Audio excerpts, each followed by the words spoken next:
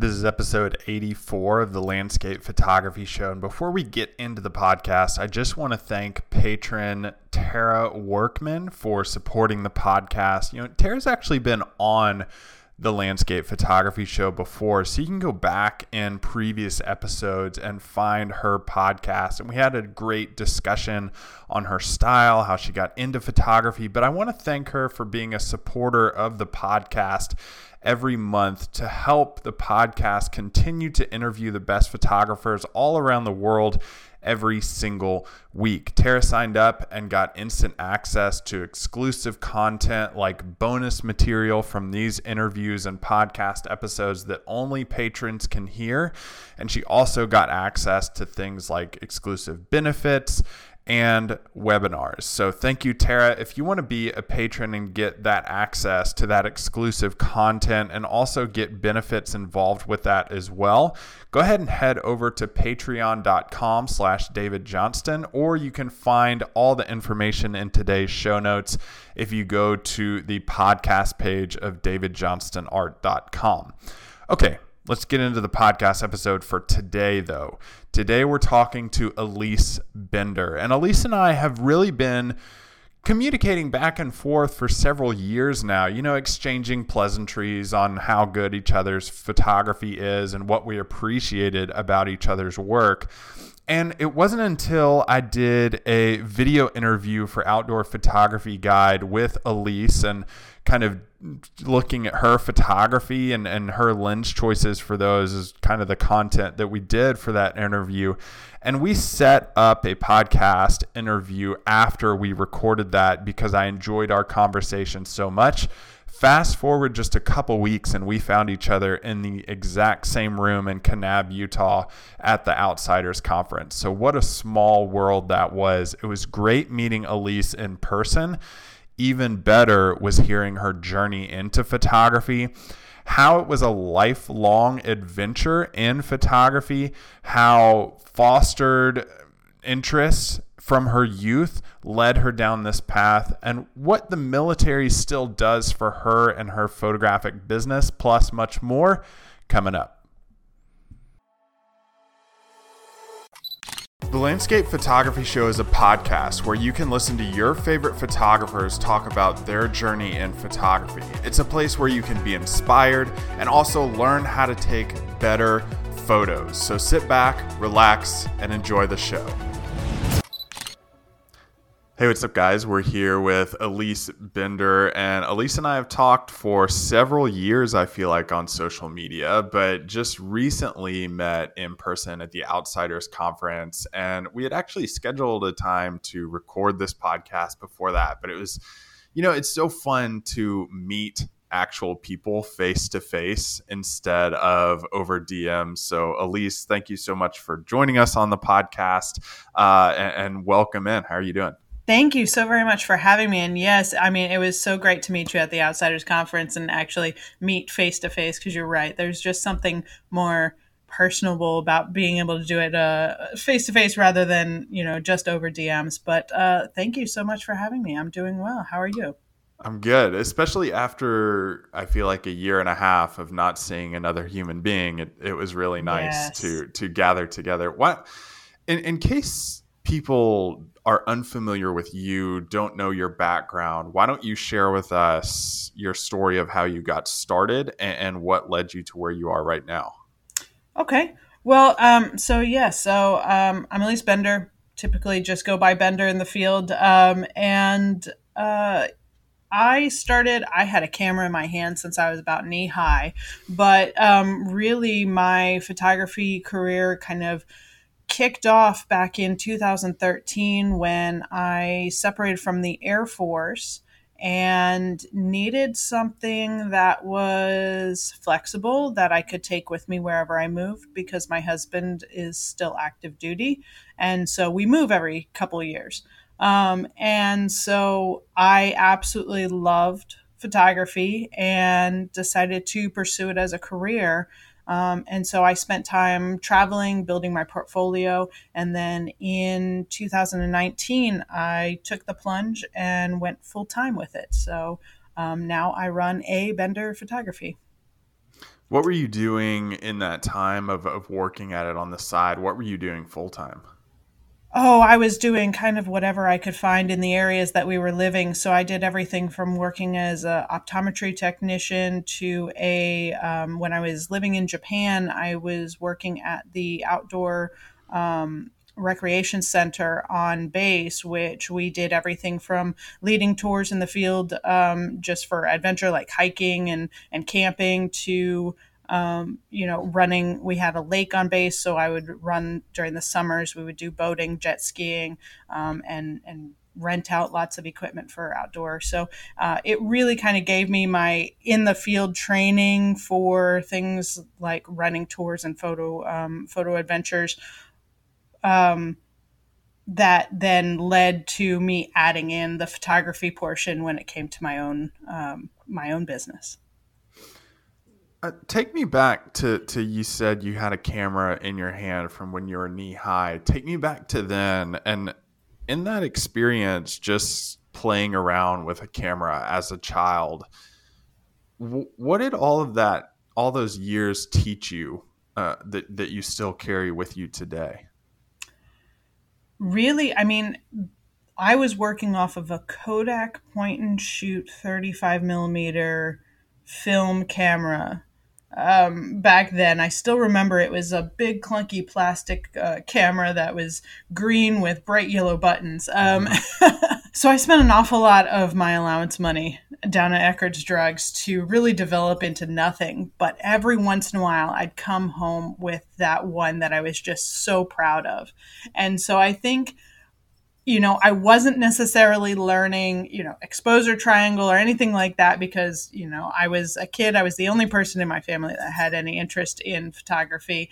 The camera itself did not allow for any sort of manual operation. And so, really, what it taught me was to explore what caught my interest and try and capture it in whatever way I could. Obviously with film, you could choose whether you were putting in 800 speed or 400, basically equivalent to the ISO nowadays. So for me, those years, it was just building that interest in photography and the connection between photography and nature and what subjects that I was really interested in and how to use photography to get in and explore nature more so than I might have done if I was just interested in, say, hiking, where I'm just, cruising over miles. This makes me stop, slow down, and actually, study the lights, study the bugs, study the flowers, that sort of thing, and the interactions between them. To find really kind of all the nitty gritty, interesting things that nature has to offer us. Do you think that's lost right now in photographers, just the slowdown process and noticing what's going on around us? And really, like you described, your kind of infield process now harkens back to what you experienced then with that green camera and bright yellow buttons. um, I don't know if I would say it's lost. I think that it's something that many nature photographers are starting to come back around to. I Mm. think it was lost for a bit. I think when digital came about, that there was such a push to learn this new technology and everything that it can do, and really hone in on getting out there and shooting this one particular image and then getting back home to edit it and really process and do what you can with it, pushing the actual technology, that we may have forgotten how to slow down and why we're out there. And I think right now we're seeing a resurgence and a renewing of that interest in that aspect of the craft, which to me is really interesting and really uplifting to see, hashtag slow photography movement coming back up and really seeing a lot more of the nature's details and intimate landscapes coming about rather than just all of these, epic landscapes that have, every single element that possibly can be put into them every single time we're looking at social media or photographs in whatever medium we come across them. Not that there's anything wrong with those, but I feel like those were very, that is what many people considered landscape photography, when there's so much more that can go into it with intimate landscapes and abstracts and nature details. And so I really am enjoying kind of the resurgence and the push towards slowing down and letting nature, and your interest in nature open up the possibilities for what can be photographed. Have you ever lost your way along that line?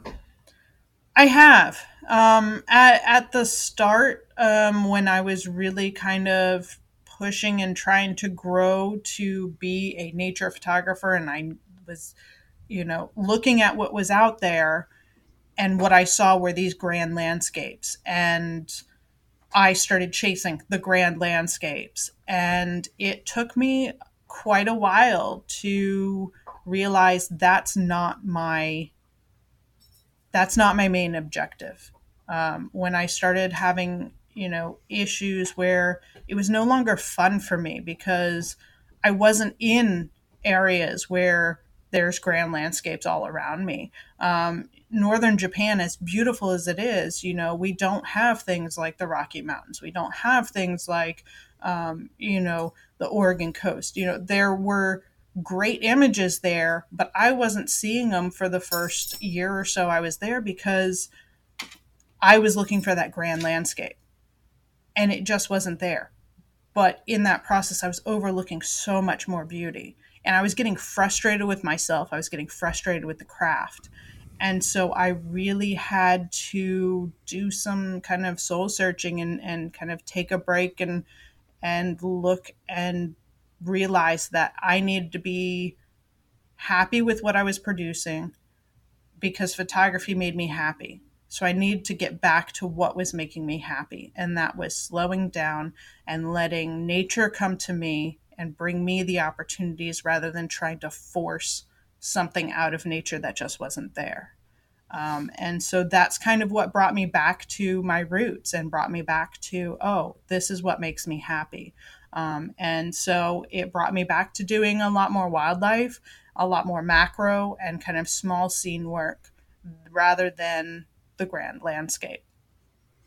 Coming back to that childlike observation, we'll call it, what emotional connection did that spark for you when you discovered, hey, I've been kind of basically trying to put a square peg into a round hole, and now I've figured out what I enjoy again? It was like a weight suddenly came off me, in all honesty. Like, for me, because I grew up in nature, I grew up, looking at insects, looking for fossils in the limestone when I was growing up in Florida, and all those like nitty gritty little details. When I finally got my head around not chasing those grand landscapes, which made me unhappy because even if I did find the grand landscape, it always seemed that, like, the weather wasn't there, whatever it was to bring all of these elements that you see in such amazing grand landscape images, they just weren't ever there for me. So it made me very, very kind of angry and really put off. And so by being able to come back and get back to the roots, get back to that childhood, why I got interested in the first place.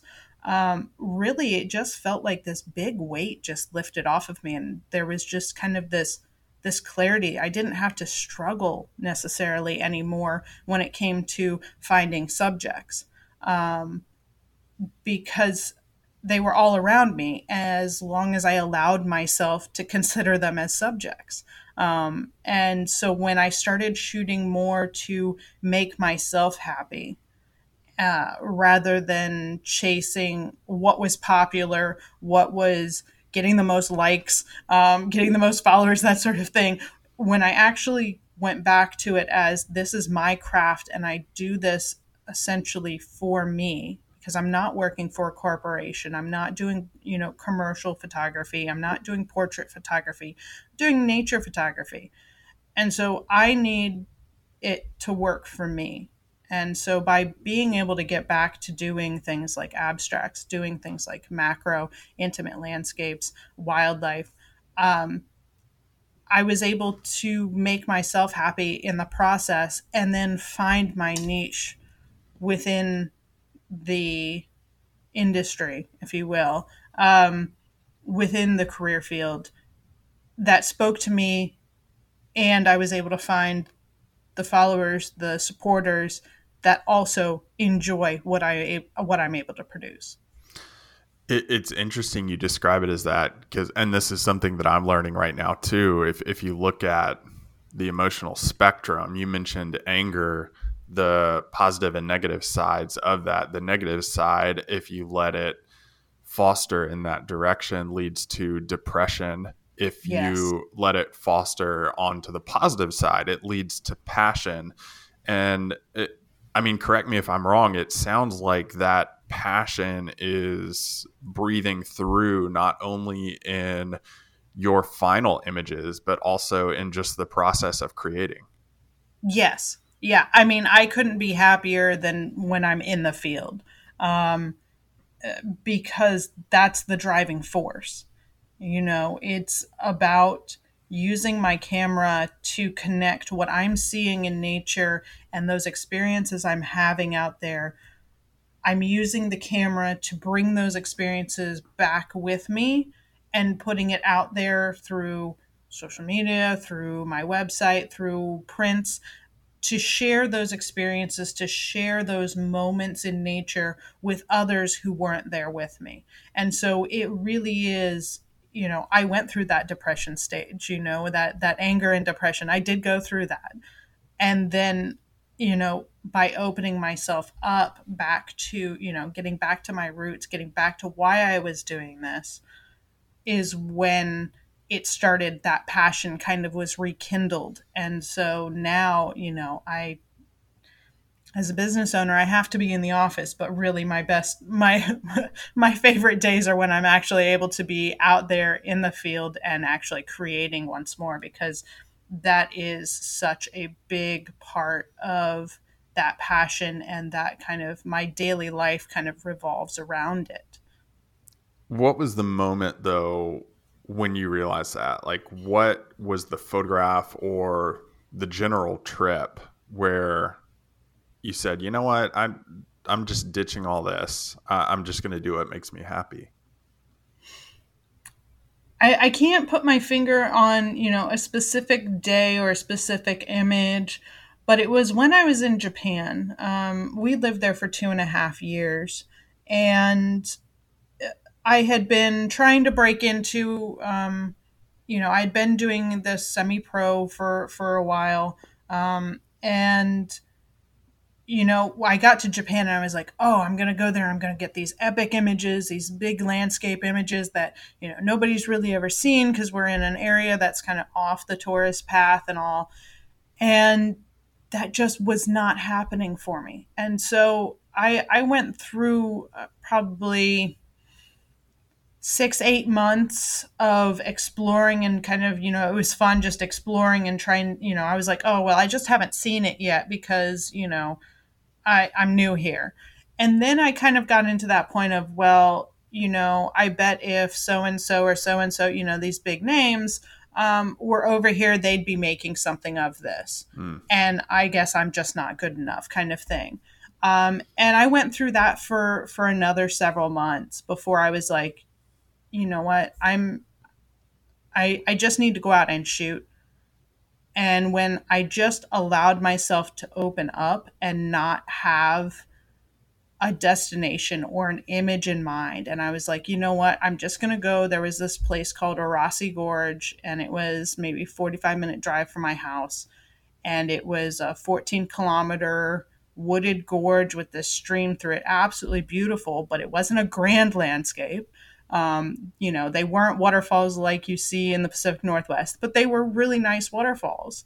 And there was about 14 of them, 14, 15 of them, all in this one gorge. And I just allowed myself to go up there day after day, just taking whatever image I could And I came back with a bunch of images that I just really loved. They're more intimate landscapes, or river scenes with a lot of foliage and, long exposures with moving water. But I just really started reconnecting at that point with nature, being out there for, 6, 8 hours in a day and just shooting whatever crossed my path. Not every image turned out well, but just kind of reopening myself to shooting what was there rather than going with this preconceived notion that I had to get this grand landscape with rivers and trees and mountains and a spectacular sky.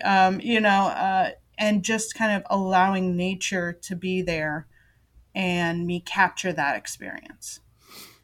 I do want to come back to Japan in just a minute because it's clear it has a special place in your life. It does. Let's go back, though, to when you were a kid.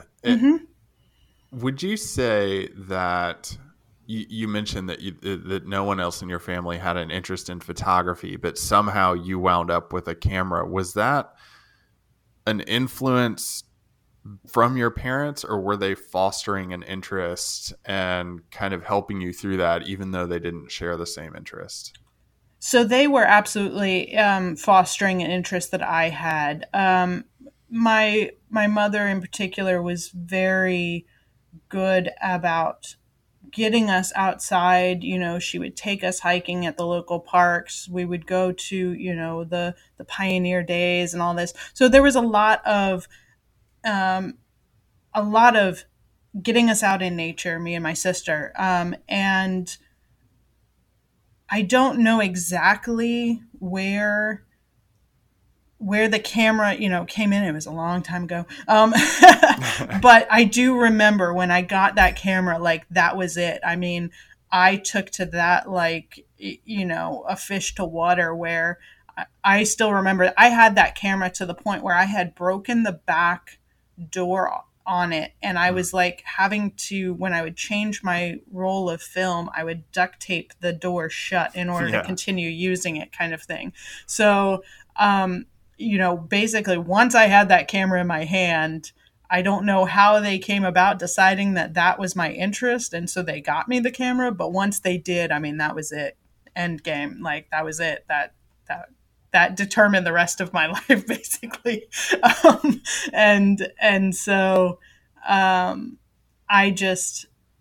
was always very appreciative of the time that, that we would have when we would be out in nature, whether it was we were going to a local state park or hiking, or even, just in our backyard, and that upbringing with a focus on nature and being outdoors. I'm very, very appreciative of that at this time. But they also did other things, like, I was sent to, a summer camp that specialized in art. And so I got to do a lot of other creative outlets as well and try my hand in other mediums. But they always fostered that creative side for me. And then photography was just always what I came back to. Well, I wonder too, I know that in certain development stages, children have a difficult time of relaying their emotions or expressing or putting a finger on what they're actually feeling. I wonder if that just helped you kind of tell your parents, tell your sister, your friends, the world, what kind of emotions you're feeling, and helped you kind of have an outlet through that. Quite possibly. I mean, I didn't really show off my pictures. I was I was very much an introvert and still am somewhat. I've had to work to get over it, but I was very much an introvert growing up. And so it is quite possible that that was the way to get me out, because otherwise when I was young, the other thing that I did was I would read, and I would read, like, I could be in my room the entire day just reading and go through a book, kind of thing. So the camera was what kind of pulled me out, got me outside. And so I think that that connection, my parents fostered that a lot because otherwise I would just be trapped with books. Still not a bad thing, but it just got me out a bit further. And while they would love to see me go more in a STEM route, which I did for quite a while. I tried going the STEM route for quite a while and was rather successful in it with some science and engineering. The creative part of me was always there. And when I was in those STEM areas, it kind of ate at me. I still wanted to do that creative side. And I think photography is a great mesh of the two. And that might also be why I'm drawn to this particular medium, because it satisfies both my scientific side of the mind, with the technical, with, having to read the light, having to be a naturalist when it comes to, understanding your subjects and things like that, while it also provides an outlet for that creative side and wanting to create pretty things and use emotions and show others what I'm experiencing in this life. Last book you read was what? I've been doing a lot. Where the Water Goes, by David Owen. I've been doing a lot of reading on water in the West and water conservation and kind of the history behind the water wars and things like that out in the West. It's something that caught my attention when I was living in Vegas. Because, well, in all honesty, I love Vegas. There's something about it that just, and I'm not talking necessarily like the Strip, but just the area in general. The Strip I figured anyone positive. who says that they're an introvert would steer far away from the Strip. It's got really good well, pre-COVID, it has really good shows and really good food. But 20 minutes I can be in the Red Rock Canyons. And so it satisfies, again, it's a good compromise. It satisfies both. I can do the high life when I want to, but easily escape into the desert when I don't. And so I absolutely love Vegas, but when my husband and I are talking about where we want to retire, where we want to have a home base when he gets out of the military, and we're like, well, we would love to settle in Vegas, but we don't know what the water situation is going to be in 15 or 20 years. To me, that's disturbing. Mm-hmm. And so I really wanted to know more about it and why there's such an issue with water in the West. And it's been some very interesting reading. Cadillac Desert, and I don't know the author off the top of my head, but Cadillac Desert is another one that was one of the first ones I read, and that was just eye-opening with some of the statistics and some of the history behind the water laws and water agreements across the Western states and how they got put in place and the shady stuff that went down. So I still do a lot of reading. It's just more, it's less fantasy and a lot more on the natural and conservation side of the house. Why, you mentioned your husband being in the military. I know you also served in the Air Force. Yes. Why did you decide to go that route? Well, I needed to get out of Florida. Life situations were what they were, and I didn't want to go into debt for student loans. And I knew I needed to further my education beyond the AA that I had when I was in Florida. And so I said, you know what?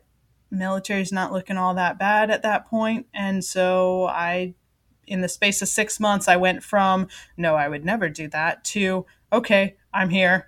Let's get through basic. So kind of once I put my mind to something, that's the direction I go. There's not really any hesitation on that part. So I I did. I went to basic training October of 2009, and I was in the Air Force until October of 2013. And those 4 years, I'll never regret it. I was able to get my bachelor's without going into debt, and I got bit by the travel bug at that time. Before, I thought travel was, oh, I live in Florida, so I'm going to go up to the Smoky Mountains, which, don't get me wrong, I absolutely love the Smoky Mountains. It's always going to be a special place in my heart because that's where photography really took off for me. But, to me, that was travel. But the military stationed me in Guam, tiny Pacific island. That's closer to Japan than it is the States. Japan's a 3.5 hour flight, whereas Hawaii is a 7.5 hour flight. So you can only imagine how long the flight is from Guam to the actual lower 48. Mm-hmm. So when there, it's a very small island. So I used my leave to explore Asia, and I did a 3-week backpacking trip solo in Thailand. And I just fell in love with travel. And so then I kind of decided I was going to combine the two and do travel and photography. And I've loved it ever since. And now I'm a tumbleweed. I don't think I could ever really plant roots any one place. Looking back on that experience, what did the military teach you about being like a business owner like you are now with your photography? I think the military gave me the discipline. I really, it taught me that I just need to get stuff done even if I don't like it. So, those days in the office that I don't particularly care for, I still get them done because they need to get done. And I know that, the military taught me that as much as I may not like a day, that it may suck, that I'll get through it and there will be better things on the other side. And so I think it just really kind of instilled that, as well as the confidence. The military is a great confidence builder, in all honesty, because they do push you and push you rather hard to get through things and work through obstacles, not just physical but mental. And so I really, those 4 years not only taught me the trip, that I love travel, but they also gave me that discipline to get work done, get it done in a timely manner, and push through situations that I might not be comfortable with. So getting outside my comfort zone is not really an issue anymore. I can get outside my comfort zone rather easily because my comfort zone has expanded quite a bit because I have those tools, both mental and physical, to get through an awful lot of obstacles, whatever, life may throw at me. Can you learn that, though, not going through the military? I think so. I think it's a bit harder if you're trying to teach it to yourself, because we humans, just in general, we don't particularly like to push ourselves outside our comfort zone. But I definitely think it can be taught. It just takes a bit more. The military doesn't give you an option. Not really. So, but yeah, absolutely. I'm not saying that the military is the only way to go, because I don't think that at all. You just have to have that drive to want to get better and know where your weaknesses are in order to basically shore them up, to make it so that you're either aware of those weaknesses and know how to counteract them, or you make it so that they aren't weaknesses anymore. So the next stop for you was Japan. Why why does Japan hold such a special place in your heart and in your life? Oh,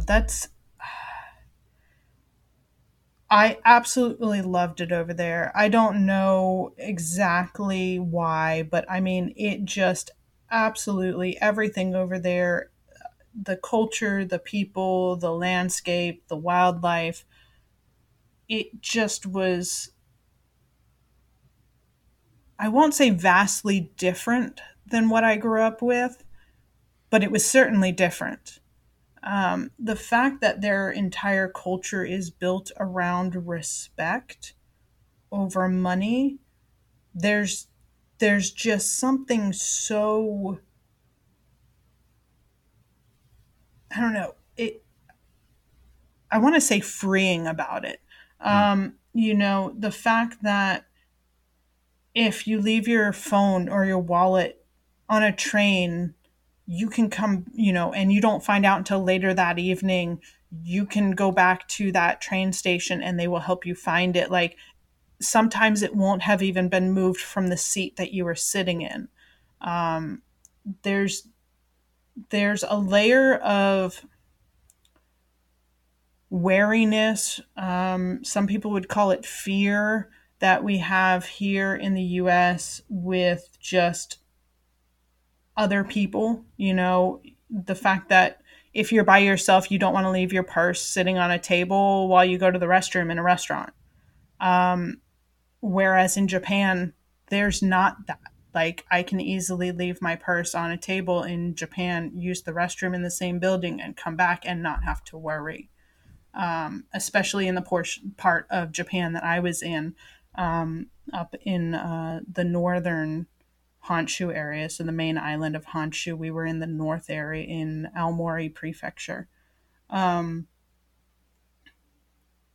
so there's just a level of, there's a lot less energy that has to be used.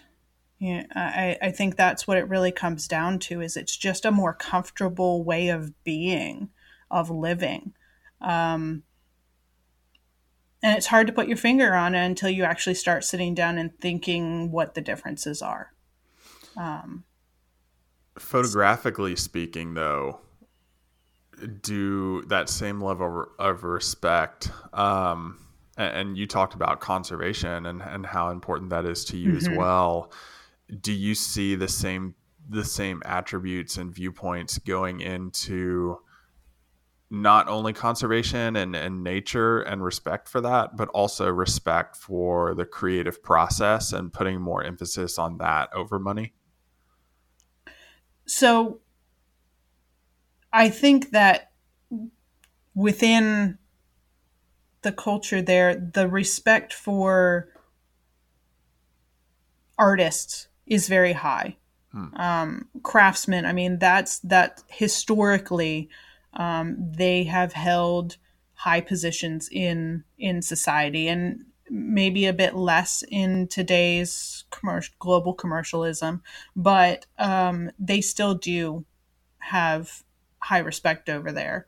Um, Conservation wise, n- you know, that's probably where I would ding them. They do a ton when it comes to like recycling and such, but some of the ways they treat nature, they not necessarily the best either. So Mm-hmm.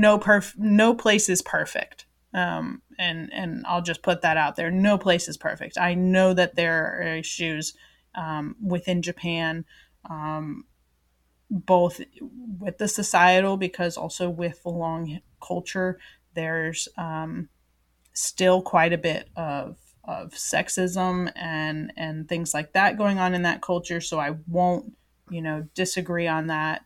Um, but from a conservation standpoint, yeah, I mean, they do still do whaling. They still, so there are big issues still to be found. But that being said, you go out, you go on their trails, and they're very well maintained. You don't hardly see any trash. There was a tiny wrapper and I bent down to pick it up, and I actually had two women come over to me who saw me do it, and they're like, "Oh, thank you so very much." Like, just because I was taking care of nature. I mean, it's something that I do on the trails here all the time, but over there I can stick it in my pocket, whereas here I have to carry a trash bag with me. Hmm. So there are differences. Um, so it's hard to kind of pinpoint because, yeah, I mean, there's positives and negatives, but I think the big one is that there's that layer of, it's just a bit easier when you don't have to worry about the people around you. Um, that I think, unless you've lived there or traveled there extensively, it's hard to understand how big of a difference it can make on somebody. Did you become a big Kabuki fan while you were there? No, no, Okay, I was didn't. it difficult though coming back to the States and eating our sushi?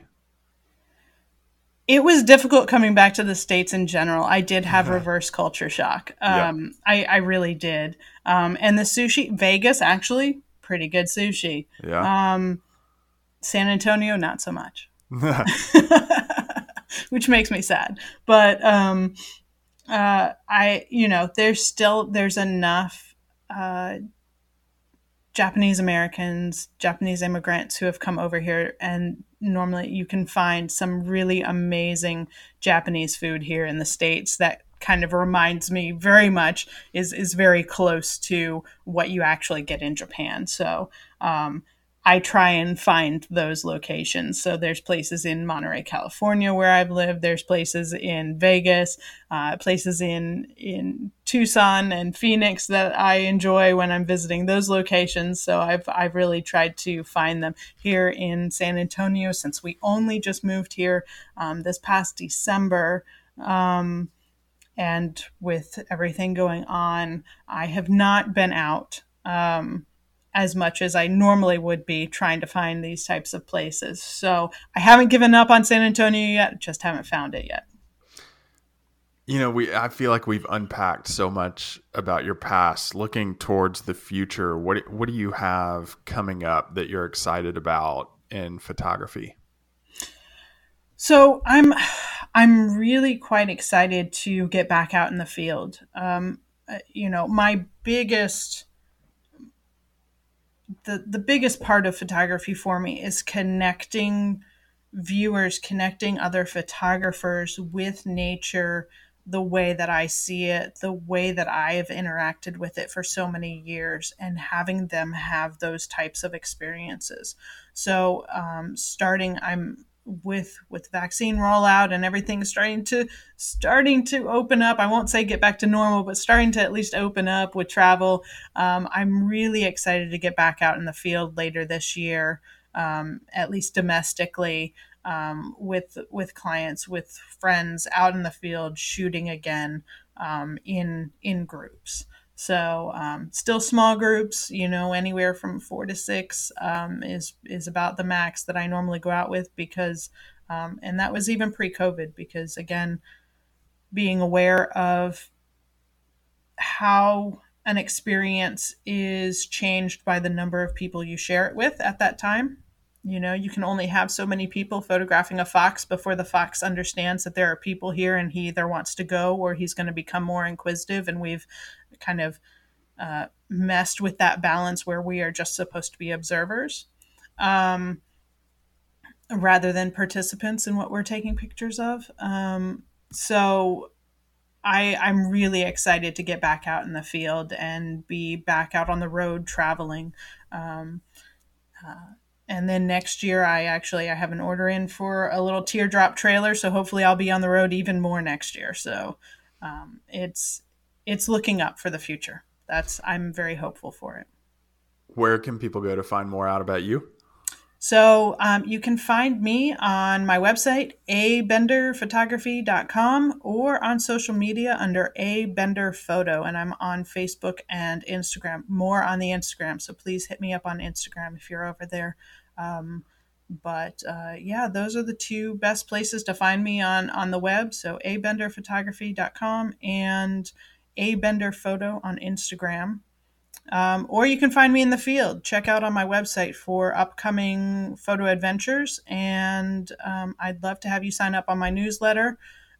That way you can figure out where I'm going to be and if I'm hosting any just free meetups, which I will sometimes be doing as well in the coming years, or sign up for one of the photo adventures. Well, thank you, Alyce. She's Alyce Bender. Definitely go and find her on those. Thank you so much for joining us and talking photography.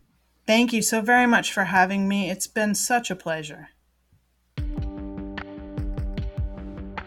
So I have some good news for you. The podcast isn't really over. Well, it's over here, but you can still go over to patreon.com/David Johnston and listen to more from this episode, specifically some reflections on Alyce's journey into photography and some of the things that we talked about in this interview, like fostering interest from a young age, how you can do that and how you can do that in other photographers as well. Reading on issues like water conservation and how you can work those things into the themes, the underlying themes of your photography, respect over money, and discipline and photography, how those two things go hand in hand, or maybe they kind of don't. I share my thoughts on those. If you go over to patreon.com/David Johnston, you can support the podcast, continue to churn out episodes like this week after week with photographers like Alyce, getting their information on how they got into photography and also getting some benefits in doing so, like exclusive audio content, exclusive webinars, and some exclusive gifts just from me.